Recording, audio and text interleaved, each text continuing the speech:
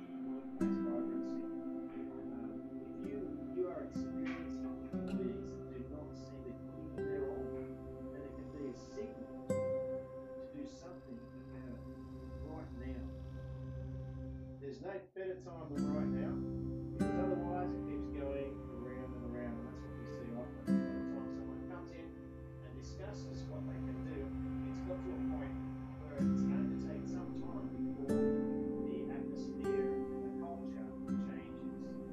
The longer leaders wait to learn and grow the people skills, the more will simply just go around and around. Another name for disengaged workers is quitters. And what does that mean? Well, that means that they may have a smile on their face at you, they may attend company events, they may joke around, but inside they don't want to be there. They just don't want to really do that. They need to earn money. They don't feel really good about it. And they could be abusing not just themselves, but also their families. And we do deal with leaders, directors that have some substance abuse, and it's nothing to be ashamed about. Who hasn't done something like that? You have never done anything like that, then I don't believe you. Very few people have not reached out to alcohol or some other form of self-medication, let's say. But we're here to help. So learning communication skills is doable, and it's really worthwhile for leaders, for you as a person, and the business, and all the people that are going home tonight. Together, you can make a huge difference in your life, their life, business, and be proud to instill in people a vision to do something for them, and it will have a profound difference in your business success. That's guaranteed. Communication you have with your people is going to be the difference of success of each individual and of the business. We can have the best systems, procedures, strategies, products, services, the whole work. But when it comes down to the end of the day, I'm sure you'd agree with that. You can create a greater workplace, enhance your culture, and what will that mean to you? Will it be the catalyst for all your success and all your family's successes? Do we have a responsibility as a leader to the people in the business? Each individual chooses their paths of responses to situations. That's a given. When they know you value them and they're engaged and they're empowered, then the change is wonderful. Not just for them, for you and your business.